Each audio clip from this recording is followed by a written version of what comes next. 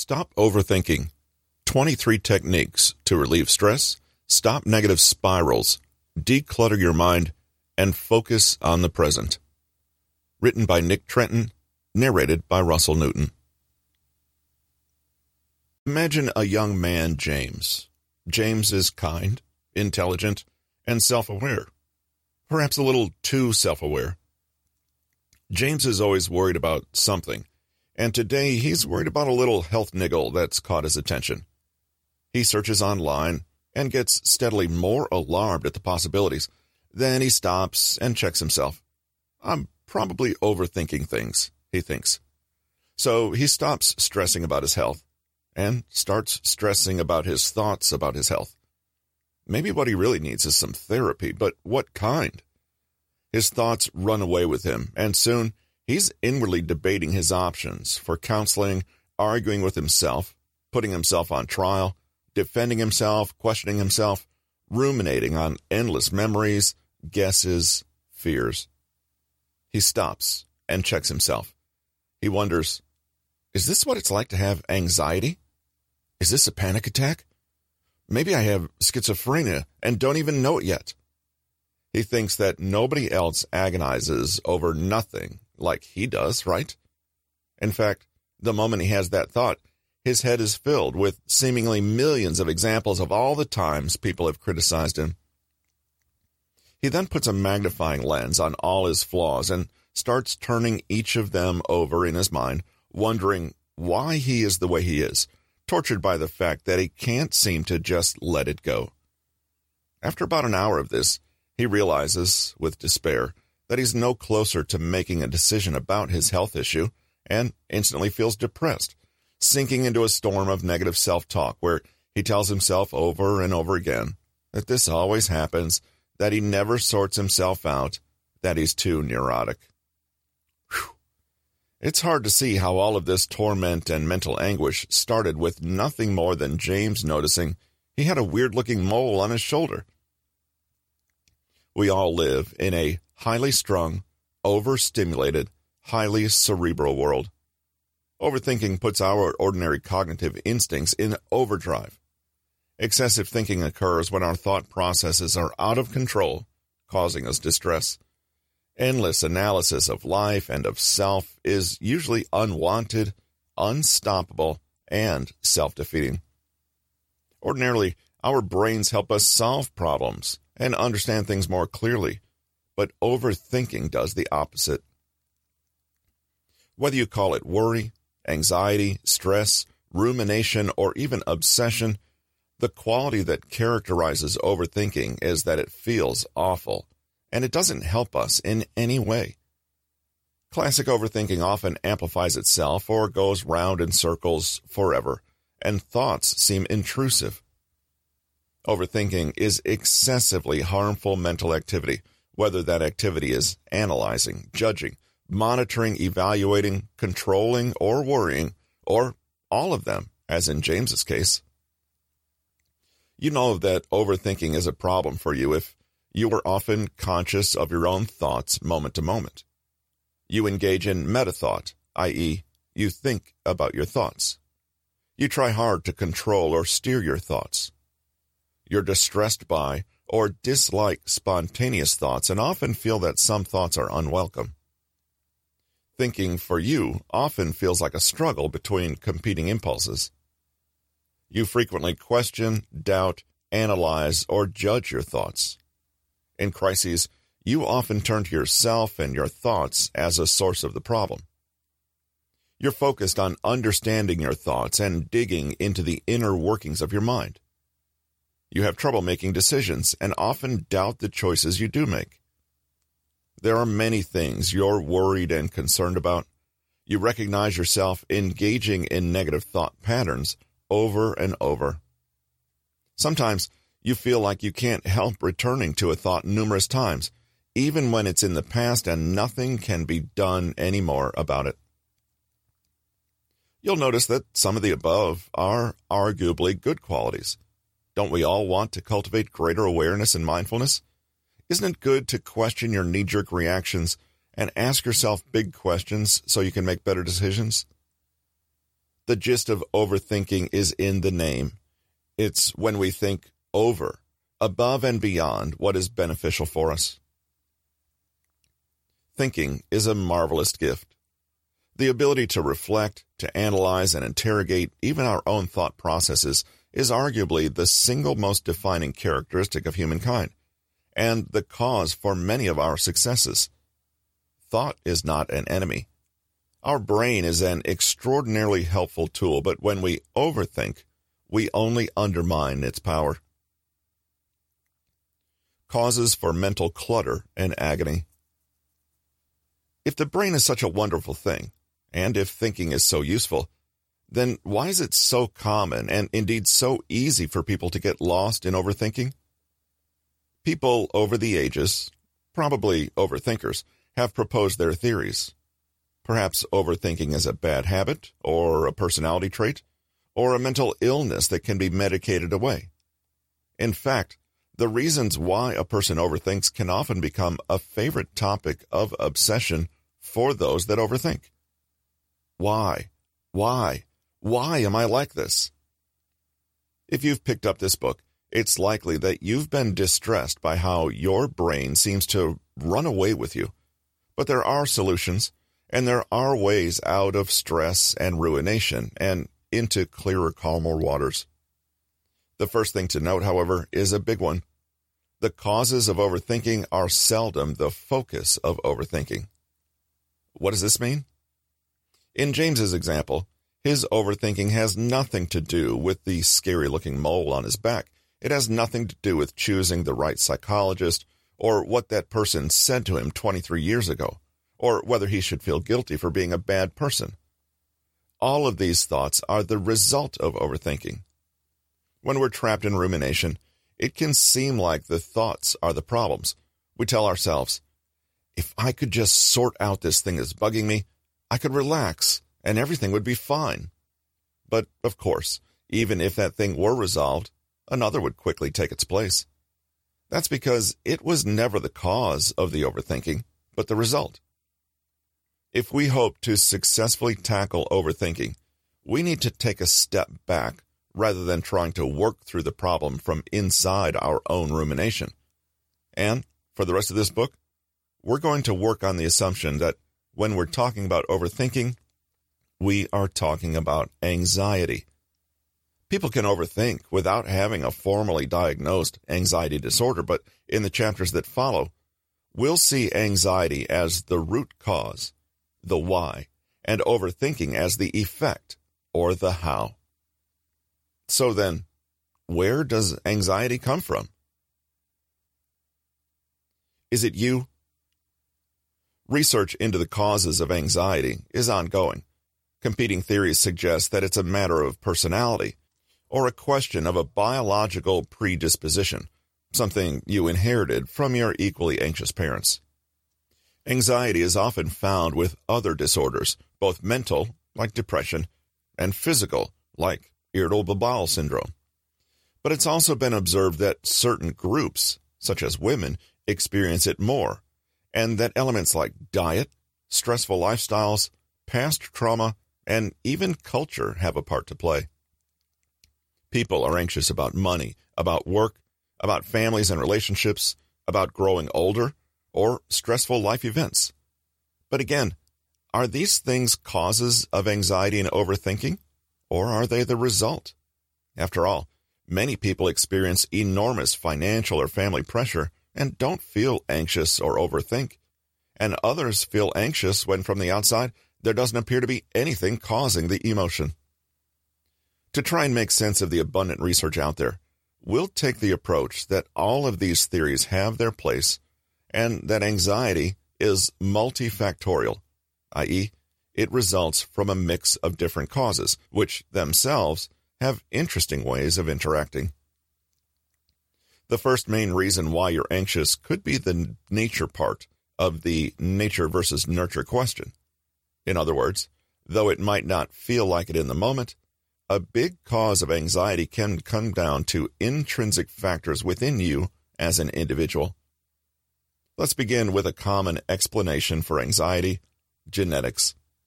The truth is that no experts have been able to identify, with absolute certainty, a single cause for anxiety. Researchers have, however, discovered a genetic component.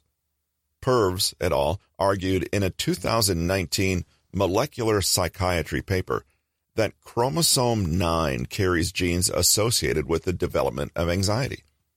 But having these genes does not definitively mean you'll develop anxiety. The paper goes on to explain that anxiety disorders have a heritability rate of 26%. What this means is that 26% of the variability in whether people develop anxiety disorders or not is explained by genetics. I'm sure you'll agree this is quite a small contribution. What about the other 74%? This comes down to your environment and things like your family history, past experiences, and current lifestyle. This kind of research can be difficult because when you think about it, there are two ways to inherit anxiety from parents. One is genetically, but another is in the parenting we receive, our early formative experiences, and so on. In this way, it's difficult to pull apart genetic influencers from behavioral ones. If you have a parent with an anxiety disorder, your chance of having one is greater, but this is still just a question of probability. There are no anxiety genes that destine you to a fixed fate you can never escape. There's even now evidence to suggest that as we get older and our environments change, the effects of our genes have even less influence over us. You can always learn to manage anxiety, work around it, and live well if you're aware of any particular risk factors and predispositions. Is overthinking genetic? Yes, but it's not only genetic. Life still weighs in on that 74%, which means that environment may play a bigger role. We can't do much about our genetics, but we can do a lot about everything else. There are also other sources of anxiety within us besides genetics. Many of us have become habitual overthinkers because it gives us the illusion that we're doing something about the problem we're overthinking about.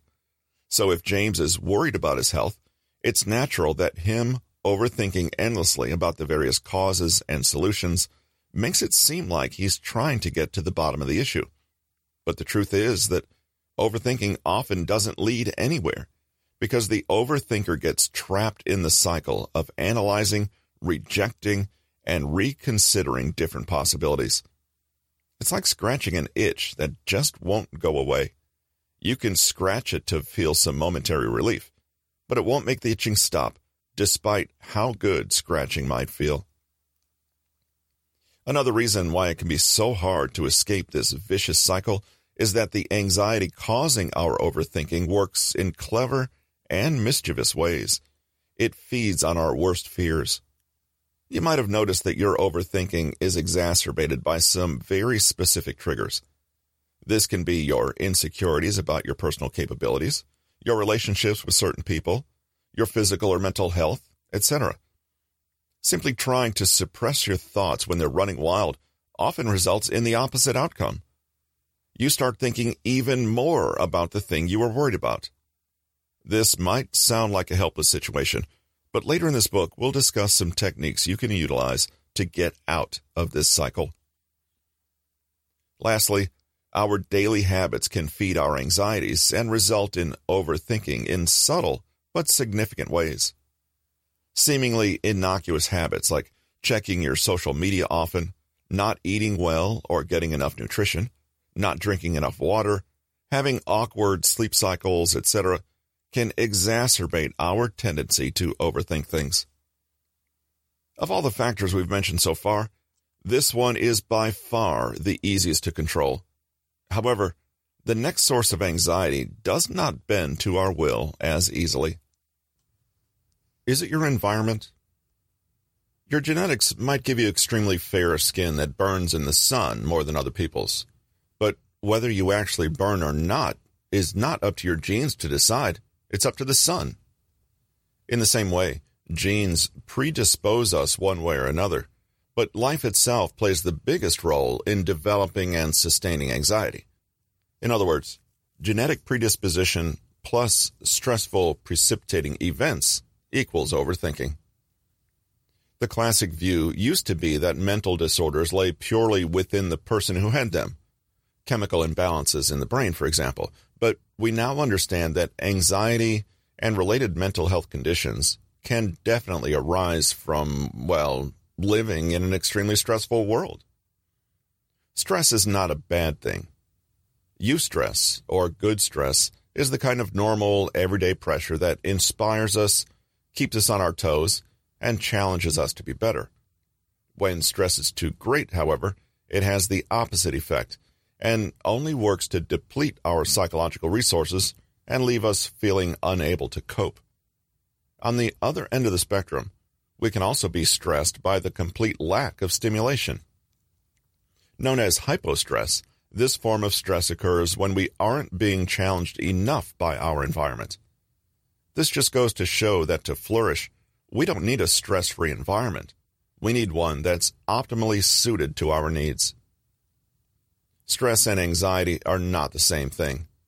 Psychologist Dr. Sarah Edelman explains that stress is something in the environment, an external pressure on us, whereas anxiety is our internal experience of this pressure.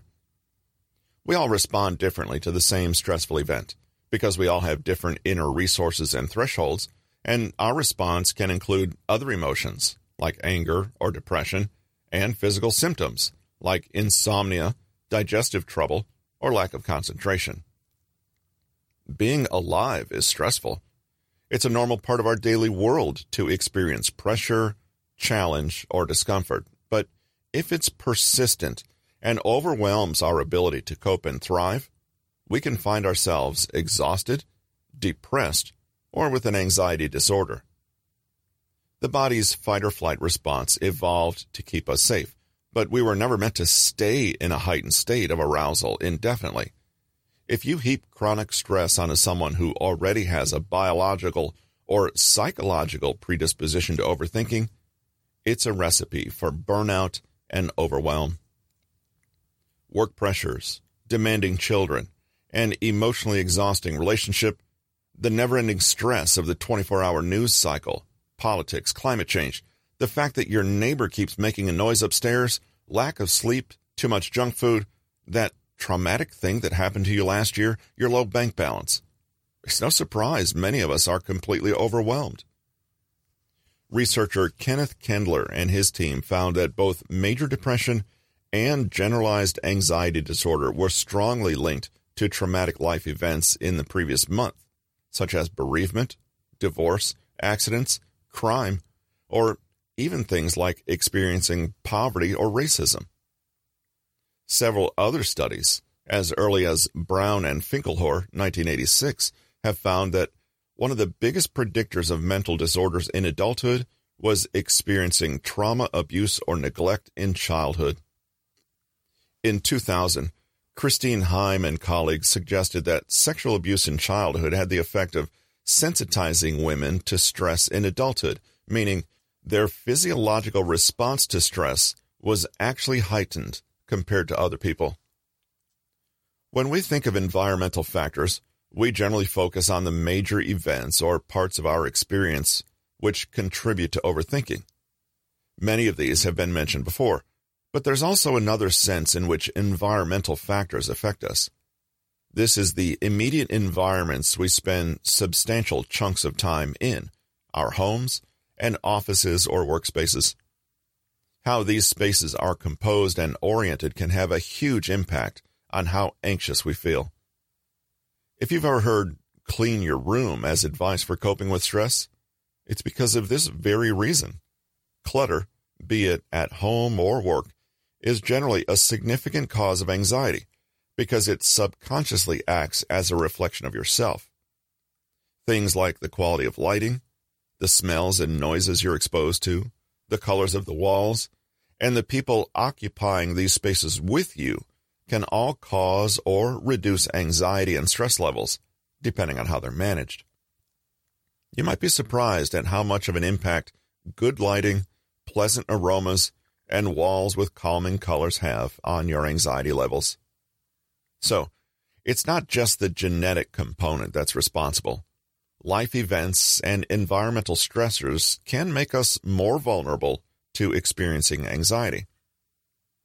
To return to our earlier example, even if somebody had genes for dark, sun-resilient skin, if they're repeatedly exposed to harsh sun, they will nevertheless get sunburnt eventually. To carry our metaphor just a little bit further, imagine again the person with pale and burn-prone skin. They may have been cursed with sunburn genes, but they can also make conscious choices about their behavior, i.e., slather in SPF 50. In this way, they can deliberately choose to moderate the effects of the environment and take charge of their lives. This brings us to another third aspect of the development of stress, our own behavior and attitudes. The secret ingredient, our mental models. The nature versus nurture debate has actually been resolved. It isn't either, but both. Whether we experience anxiety comes down to the relationship between our unique genetic and biological characteristics and susceptibilities, and the events, pressures, and conditions we find in the external environment. But we can all differ in how willing we are to examine this relationship, to understand it, and to take conscious control of it. One final and powerful determiner of whether we experience anxiety or not is our unique cognitive style, our mental frames, and the behavior that these inspire in us. In picking up this book, for example, you've engaged with an influence on your life that is not strictly nature or nurture. At the interface between nature and nurture is the story we tell about our lives, the way we make sense of things, our inner dialogue, and our sense of our own identity. The old saying goes, it's not the load, but how you carry it. Whether you feel an event as stressful or overwhelming comes down to how you interpret and understand that event, as well as how you actively engage with it, i.e., what choices you make. Two people can have vastly different appraisals of the same scenario. It's the appraisal that causes their experience and not the scenario. Some appraisals of life simply lead to more stressful outcomes. If you're the kind of person who, for example, has an external locus of control, i.e., you don't see your life as really under your control but influenced by luck, randomness, or other people, then you may see a certain new situation as a threat rather than an exciting challenge. And once you've told yourself it's a threat, you'll behave as if it is and get anxious. Your perceptions, perspectives, sense of self, worldview, and cognitive models all go toward your interpretation of neutral events. We respond not to stress, but to our perception of stress. In the chapters that follow, you won't find advice on how to change your genetics. It's impossible. Or how to get rid of stress in the environment. Slightly more possible, but only slightly. Rather, we'll be focusing on all the things that you are empowered to do right now to change your outlook, to better manage anxiety and overthinking. People who overthink often have genetic and environmental reasons for their overthinking, but in the end, it's their unique evaluation that brings everything together in a particularly stressful way. What are your beliefs about your innate strengths and skills when it comes to resisting stress? How do you view the world and the challenges in it? And how much say do you have in how it all unfolds? What are your daily habits like? Is your self-esteem in good order? What are your boundaries? These are all the things that we can change. In the remainder of this book, we're going to be looking at practical, concrete examples of how to incorporate things like cognitive behavioral therapy into your own life. With the right techniques, we can reframe our perspective and change our behavior, stopping us from overthinking and putting our brains to good use instead.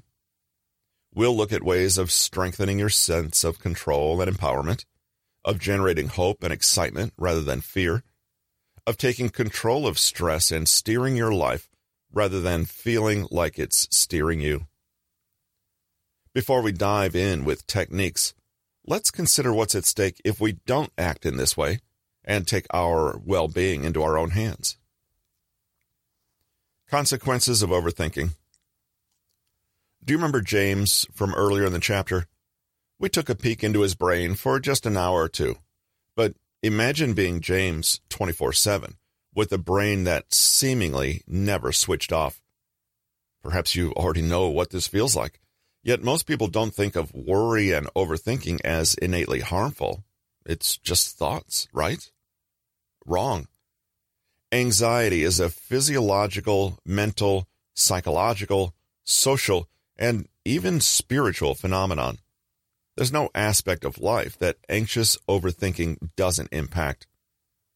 When you perceive a threat, your HPA axis, hypothalamus, pituitary, adrenals, is stimulated. Your brain triggers a cascade of neurotransmitters and hormones in the body, which then have their physical effects. This is the classic fight-or-flight response to prepare the body to survive the perceived threat. Physical effects, both long-term and short-term, include racing heart, headache, nausea, muscle tension, fatigue, dry mouth, dizzy feelings, increase in breathing rate, aching muscles, trembling and twitching, sweating, disturbed digestion, immune system suppression, and memory issues. Your body was designed to endure brief moments of acute stress, but chronic stress that is ongoing, can start to cause chronic health conditions like cardiovascular disease, insomnia, hormonal dysregulation, and so on.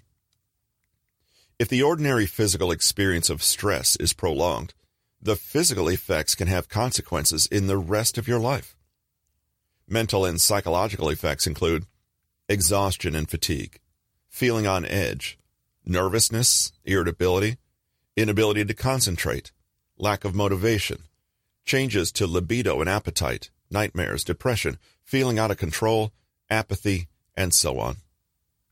Stress can reinforce negative thinking patterns and harmful self-talk, lower our confidence, and kill our motivation. Broader social and environmental effects include damage to close relationships, poor performance at work, impatience and irritability with others, retreating socially, and engaging in addictive or harmful behaviors. A person who is constantly stressed and anxious starts to lose all meaning and joy in life, stops making plans, cannot act with charity or compassion to others, and loses their passion for life.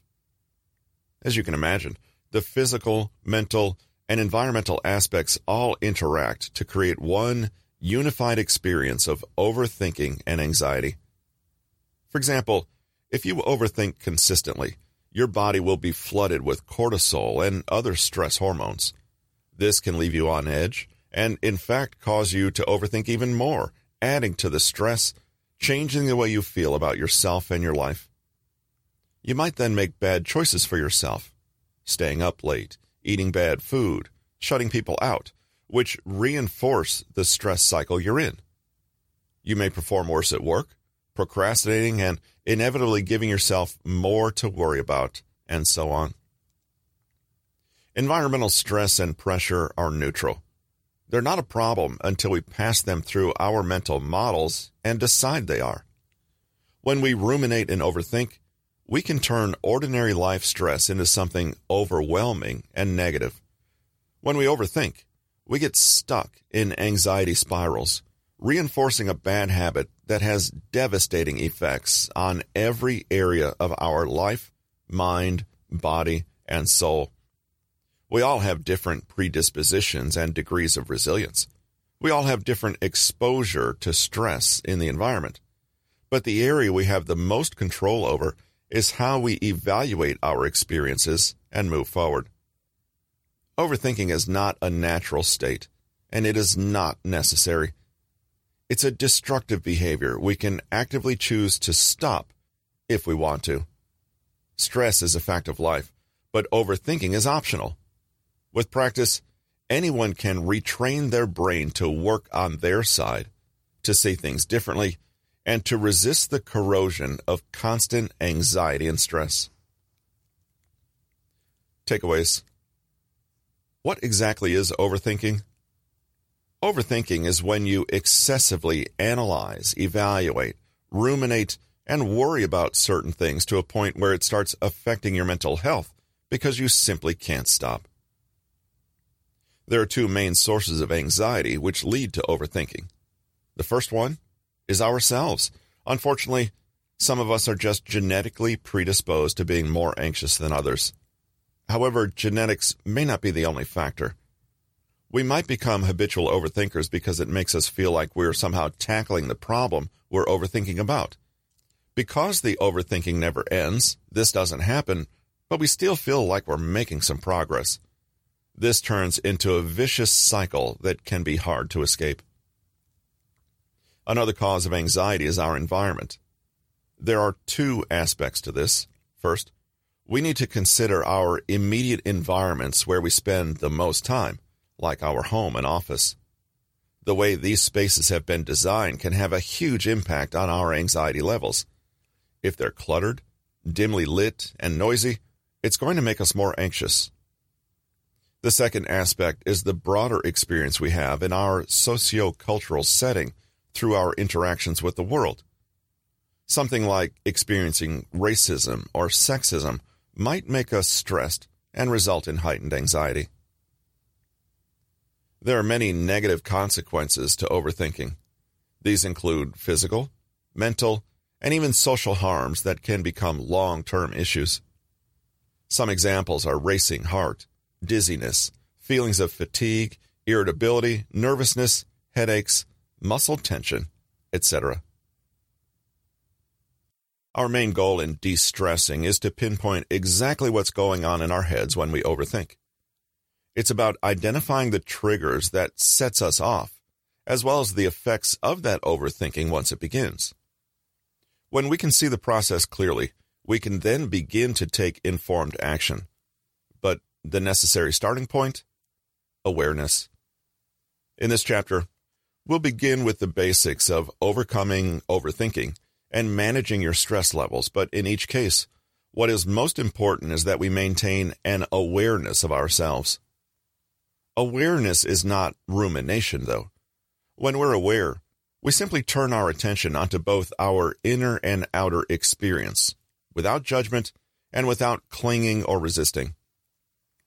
We can cultivate this awareness in ourselves by regularly checking in with our bodily sensations, thoughts, and feelings, by making sure that our lifestyle is supporting us in the ways we need it to, and by including some form of mindfulness in everyday life.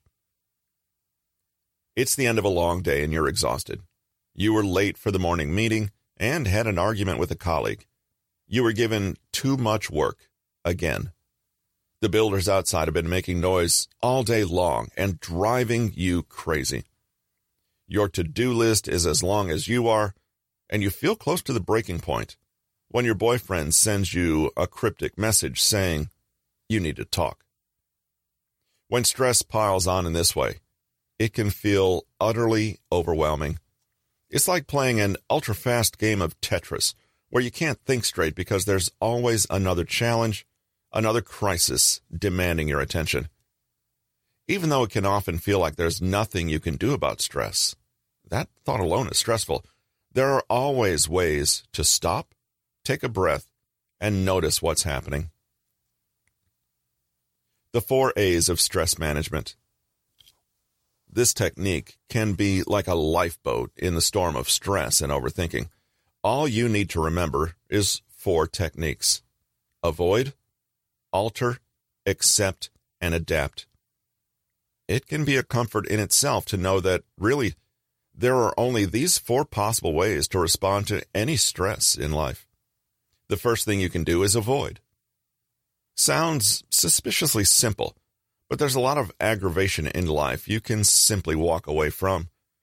We can't control everything in life, but we can arrange our circumstances so that we don't have to be in stressful surroundings or with stressful people. If we're honest, we might see that a lot of the stress in our lives is voluntary, and we don't have to agree to it.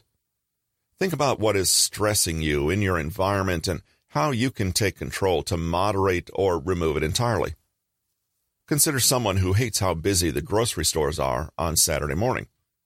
Knowing that this stresses them out, they can rearrange their schedule so they do their weekly shopping at the quietest time, say on a Tuesday evening. There's no need to manage the stress of a busy supermarket if you just avoid it entirely. You can avoid stressful people in exactly the same way. Do you find that your stress goes through the roof when your parents come to stay for the holidays? Find a way to have them stay in a nearby B&B. Or avoid planning any activities where you are all alone together in a room for hours with nothing to do but stress each other out. When you avoid stress, you're not running away from obligations or denying genuine problems. You're simply learning to say no to stress that is unnecessary and harmful. We can always say no to situations and people that demand too much of us and our resources.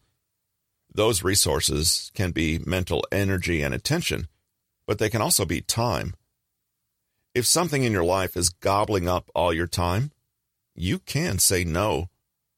Look at your to-do list and get rid of the 2 or 3 items that are not urgent and not your priority.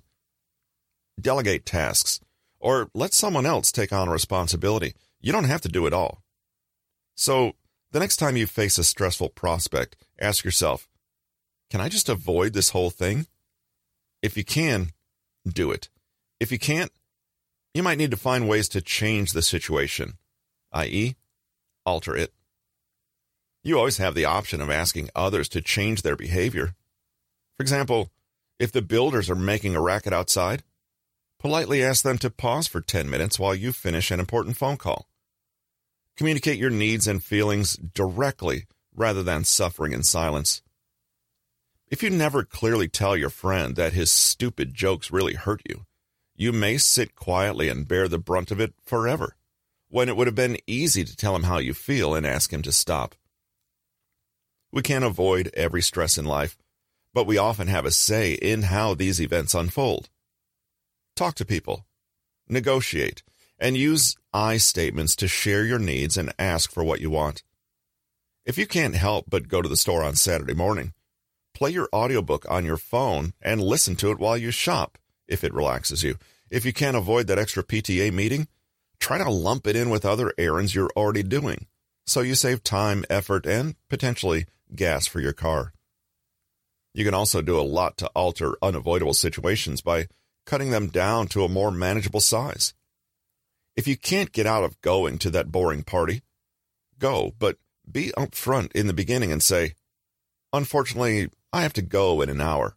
Early start tomorrow. If you can't avoid a stressor, ask what you can do to change it. If your answer is not much, then you might need to go one step further and accept it. How do you accept a situation you dislike? Firstly, if you dislike it, then you dislike it. Acceptance doesn't mean pretending you don't feel how you feel. It's an acknowledgement that it's okay to feel that way. Validate your own emotions and own them. For example, your boyfriend has just broken up with you via text, and there's not much you can do about his decision. But you can work on accepting the situation by calling up a friend to share your feelings. If the situation is one in which you've been wronged, acceptance may take the form of trying to find a way to forgive. Remember that forgiveness is something you do for yourself and not the other person. When you forgive, you're releasing yourself from the stress and energy of resenting and blaming the other person. Acceptance may also be about the subtle shifts in the way we frame events. We can't change the events themselves, but we can watch how we talk about them inwardly and the language we use.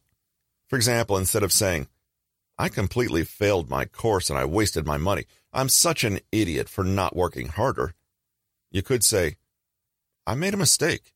I'm not happy about it, but this one event doesn't define me. I can learn from mistakes and move on. I can do better next time. Acceptance doesn't mean we agree with what happened or that we like it and shouldn't try to change it. It only means that we gracefully come to terms with what we can't realistically change so we can focus on what we can. In the longer term, we do our best in the face of stress if we can adapt. Adapting means making more lasting changes to our worldview, our goals, our perception, and expectations. Picture someone who is a perfectionist and is always stressed out because they never seem to meet their high expectations. The best approach isn't that they find a way to be Superman, but instead lower their expectations so they're more reasonable and in line with reality. Adapting to stress means we change ourselves to better cope with life. You might simply refuse to engage in depressing thoughts and deliberately practice being a person who's more optimistic. When we alter our perspective, we can see things differently. Is this a crisis or a challenge? How does this obstacle look when we tell ourselves, I'm a resilient person, compared to when we tell ourselves, life isn't fair, this will end badly like everything does? When we adapt to stress, we find ways to make ourselves stronger. We build a worldview for ourselves that empowers us. For example, someone might get into the habit of making a gratitude list every day of all the wonderful things they are actually blessed with in life. Another person might meditate on their own personal code or say a mantra daily to remind them that they are strong and they can get through adversity. If we have an arsenal of powerful attitudes, ideas, philosophies, and inspiration, we can go into the world knowing that we can handle stress and maybe even be better people for it. So, those are the 4 A's of stress management. When you find yourself feeling anxious, pause and run through each of them in sequence. No matter how stressful the situation, there is a way for you to engage with it mindfully and proactively. You're not helpless in the face of stress. You have tools at your disposal. To use these tools, all it takes is a little awareness. For example, there may be a colleague at work who stresses you out daily. Instead of getting overwhelmed by telling yourself there's nothing you can do about it, pause and ask if you can simply avoid this colleague. Maybe you can have lunch at a different time to avoid meeting them in the cafeteria. Or maybe you can physically move to work farther away from them. But let's say you can't avoid encountering them in weekly meetings, and this is where they frequently interrupt you or steal your ideas. You think of ways to alter the situation. Can you get out of these meetings? Can you speak to your colleague privately and share your concerns? I'm uncomfortable in meetings lately, and I feel dismissed when you interrupt me. Can you speak up in meetings and assert a stronger boundary when you talk? If none of these are really possible, you can still accept the situation to some degree. You might confide in a close friend about your frustrations, or come to realize that this colleague actually interrupts everyone, so you won't continue to take it personally or let it stress you. Finally, you can adapt by working on becoming an overall more confident and assertive person. When you genuinely feel that you have as much right to speak as anyone else, then you may feel more confident saying, "Sorry, I was still speaking," and carrying on calmly. Stress diaries and journals. Another concrete way to bring more awareness to your daily experience of stress is to write it all down. With overthinking, it can sometimes seem like there are a million things on your plate at once, and it's hard to decide what single cause is really behind your anxiety. A stress diary can help you pinpoint your triggers and your reaction to them. From there, you can start taking active steps to managing your stress levels. A stress diary is simply a written record of your level of stress and the accompanying information, which you can analyze later and use to take steps to manage stress. We all need some stress in life, so this diary can help us identify our optimal range. The idea is simple. For each entry, record the time and date and how you're feeling right now. A common way to do this is on a rating scale. For example, 1 for not stressed at all and 10 for super stressed. But you can also use feeling words or note physical symptoms like sweaty palms. Also, note how effective and productive you're feeling, using a scale as well. Then, note any stressful events that have recently happened, as well as any ideas for what you feel could be the causes of your current state. Finally, note how you responded to the event and what the overall outcome was. For example, for February 9/15, received a worrying message about Dad needing surgery on his shoulder. Feeling around 4 out of 10, kind of apprehensive and a little tired. Weird not feeling in my stomach. Trouble staying focused on work. Only working at about 1 out of 10 effectiveness. I think I feel this way because I'm worried about something bad happening to him. I'm avoiding replying to the message, but I think this is making anxiety worse. Make an entry every time you feel your mood shifting or when you're noticeably stressed. Keep a stress diary for a few days or a week, then sit down to analyze it and find any patterns. What are the most frequent causes of stress, i.e., what usually comes before a sudden rise in stress or drop in mood? How do these events typically affect your productivity? How do you normally respond to these events, emotionally and behaviorally? And is your approach working?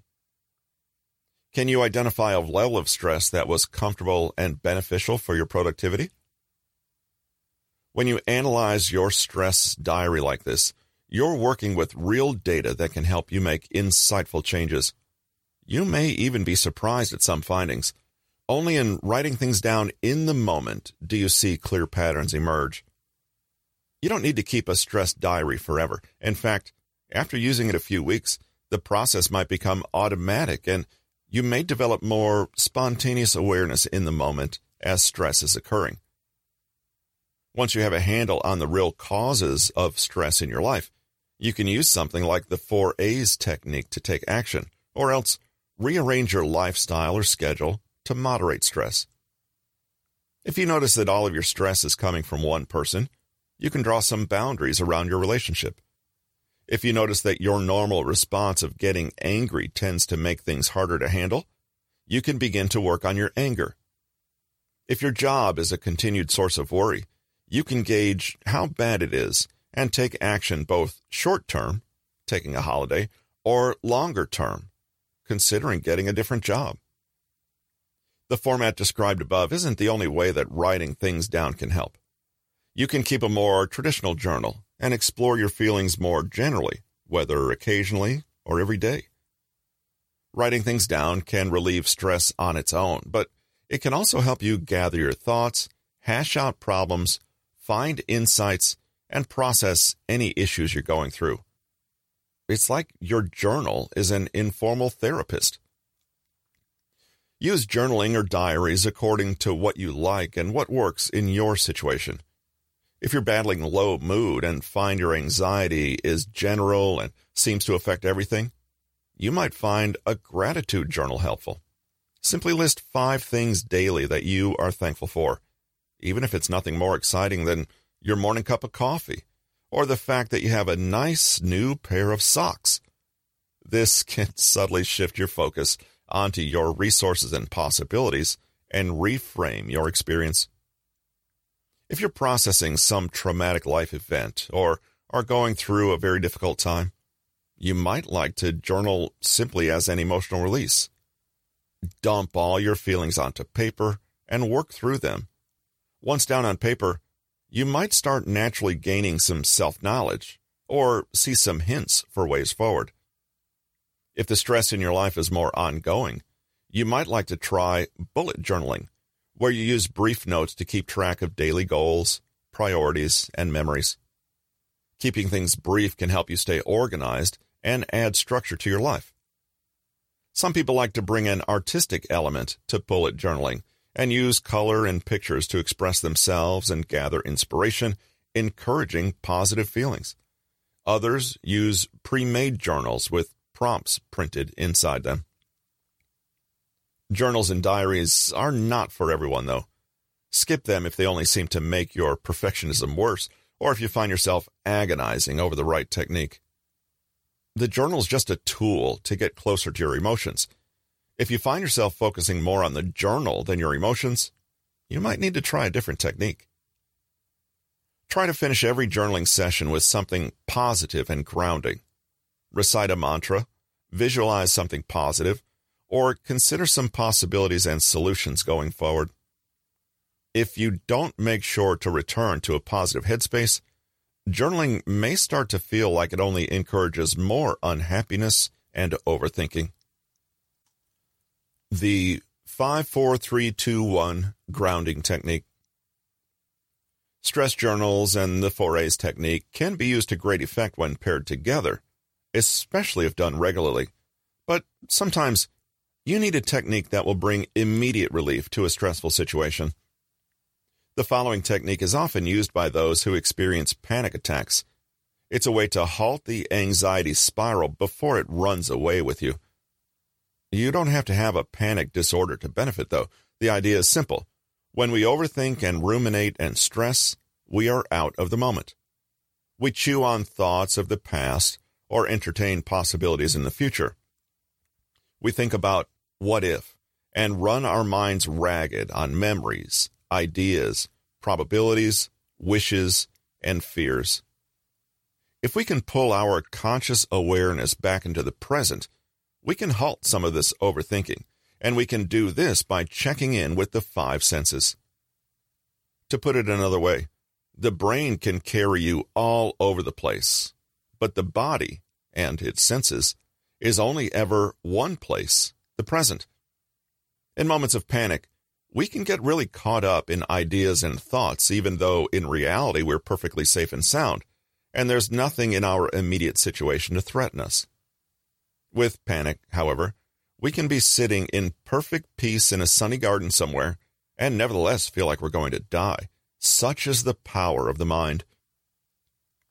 The next time you feel anxiety and panic spiraling out of control, try this. Stop, take a breath, and look around you.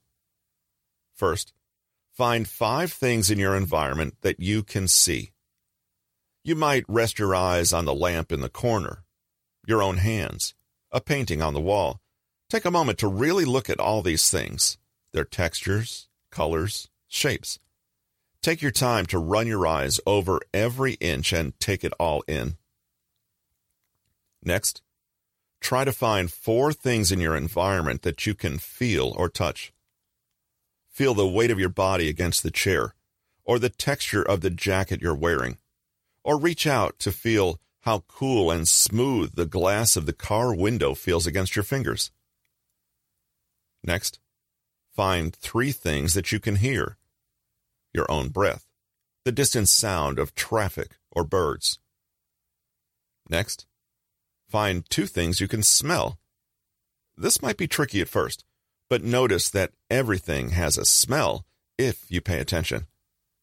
Can you smell the soap on your skin? Or the faint, earthy smell of the paper on your desk? Finally, find 1 thing that you can taste. Maybe the lingering flavor of coffee on your tongue. Even if you can't find anything, just dwell for a moment on what your taste buds are sensing. Are they really off? Or does your mouth almost have a taste of its own when you stop to become aware of it? Stay there for a moment and explore that sensation. The point of this exercise is, on the surface, distraction.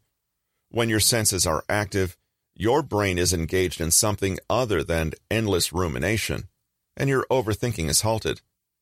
You put a spanner in the works and stop runaway thoughts. Practice this technique often enough, and you may notice that it instantly calms you and slows you down. In the moment, you might not remember which sense comes next, but this isn't important. What matters is that you're giving your full and focused attention to something outside of yourself and letting anxious energy dissipate. It's difficult to stop a thought by saying, I think I should stop thinking, because obviously this itself is a thought. But if you can put your brain on pause and re-engage your senses for a moment, you unhook yourself from the worry track and give yourself a moment to become present and calm. Narrative therapy and externalization. A final technique we'll consider comes from the world of narrative therapy, which explores the way that our lives are often construed as stories or narratives. People are meaning-making machines, and we make meaning by telling stories about who we are and what the events of our lives signify. With narrative therapy, we can essentially rewrite these stories to find healing and, well, a happy ever after. We've already discussed that a big part of overcoming anxiety is to look at our mental models and consciously make decisions about how we want to run our lives. When we're the narrator of our own stories, we take charge, reframe, and are empowered to make new meanings. The big tenet behind narrative therapy is that people are separate from their problems, and indeed, this idea underpins a popular technique called externalization. When we externalize, we put the problem out there. We're not wrong or bad to have problems, and we don't judge or blame ourselves for having them. Nevertheless, we do have the power to change how we talk about ourselves and our lives, and we can make meaningful changes. So, when it comes to overthinking, a big step is saying, overthinking is a problem, and I'm going to find alternatives, versus saying, I'm an overthinker and that's bad. I have to find a way to fix myself.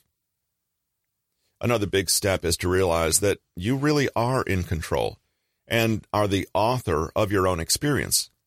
Other people are not to blame for our perception, and equally, they cannot save or teach us. We are the experts of our own experience. Our mental models are a little like patterns or filters or repeating motifs. If your life was a movie, what genre would it be? What role would you always play? And how would the story play out? When we can see that our interpretations and frames influence our experience, we are empowered to change them for ourselves. For example, overthinkers tend to feel powerless. But what if they changed the story and saw themselves as being responsible and capable? Let's return to externalization. You are not your problems. You're not your failures. If you can put distance between yourself and your life challenges, you gain perspective and untangle your sense of identity and self-worth from the temporary moment you're experiencing. Just like a cloud is not the sky, our problems are not who we are. They will pass, and we do have control over how we respond to them. If you're feeling overwhelmed, it may help to repeat the mantra to yourself, I am not my problems. Change your language, too. Instead of, I'm an anxious person, say, I'm experiencing anxiety right now. Or even, I'm noticing some anxiety. We can put distance between ourselves and our problems in many ways. Use the journaling or stress diary techniques above. Take the anxiety out of your head and put it down on a piece of paper. Burn the paper or scrunch it up and throw it away. Physically see that the problem is separate from you, and from a distance, you can take action to change it. Use visualization and imagery. Visualize all the overthinking as air inside you that you blow into a giant balloon, and then imagine the balloon floating up and away from you, getting smaller and smaller. Really enjoy the sensation that you don't have to fully identify with your worries. You can put them down sometimes, and you can walk away to get perspective. Imagine the balloon disappearing out of sight, along with your worries. Another technique is to imagine yourself putting your worries away in a locked safe before going to bed. Tell yourself, I can always open the safe and come and get these later, if I want to, but for now I'm sleeping. If you're inclined to use creativity to externalize, write, draw, paint, or even sing and dance your problems and make them real outside of your body.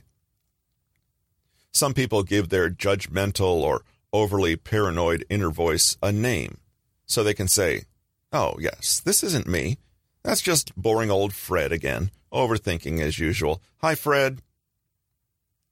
Another technique used in narrative therapy is deconstruction.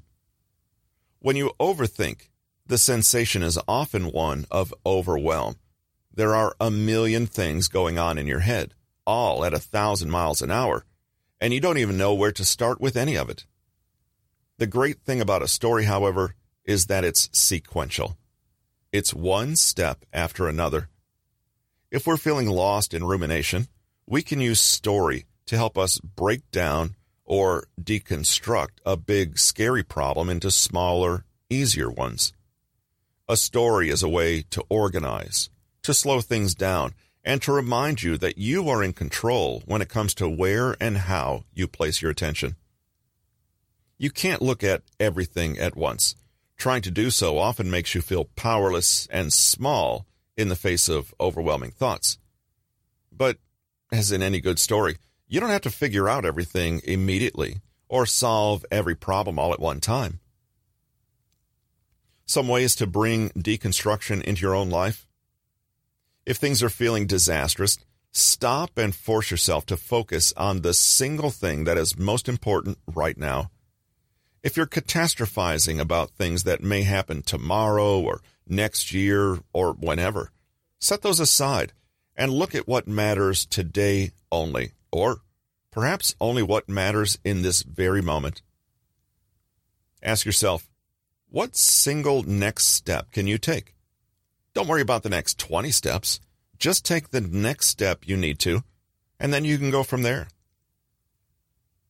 If you find yourself returning to distressing memories from the past, take a moment to deliberately lay out your history, perhaps even writing it down or laying it out on a chart.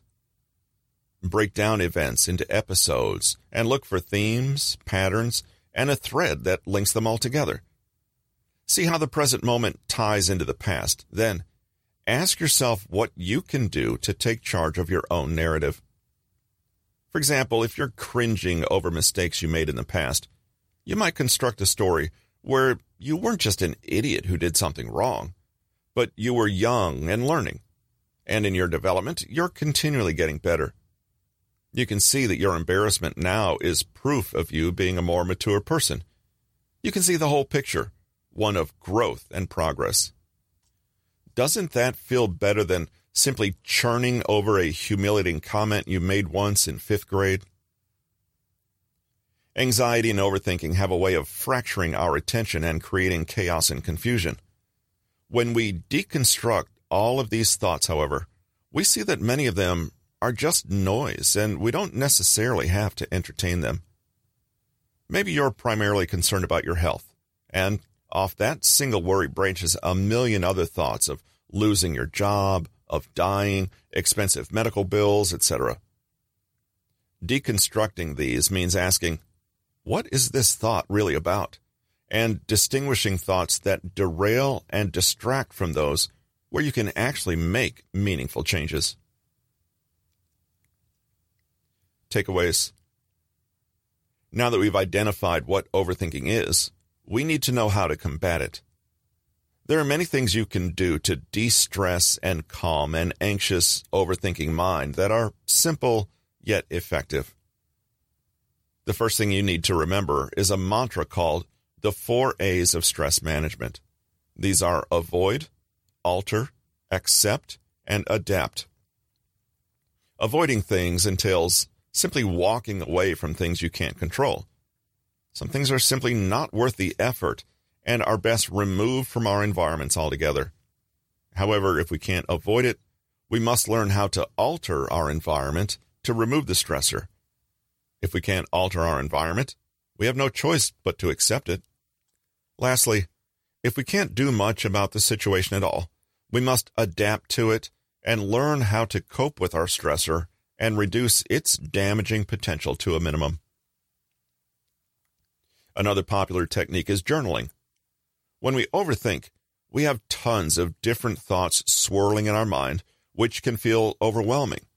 However, when we write these down systematically, we can analyze them and evaluate whether these thoughts are merited at all. To build the habit, you can carry a pocket journal with you around and write whenever you feel it's necessary. A third technique we have is called the 5-4-3-2-1 technique. This is highly effective at stemming panic attacks, and it does so by involving all 5 of our senses. So whenever you feel panic overcoming you, look for 5 things around you that you can see, 4 things that you can touch, 3 that you can smell, 2 that you can hear, and 1 that you can taste. Engaging your senses distracts your brain from the overthinking. This has been Stop Overthinking, 23 techniques to relieve stress, stop negative spirals, declutter your mind, and focus on the present. Written by Nick Trenton, narrated by Russell Newton. Copyright 2021 by Nick Trenton. Production copyright by Nick Trenton.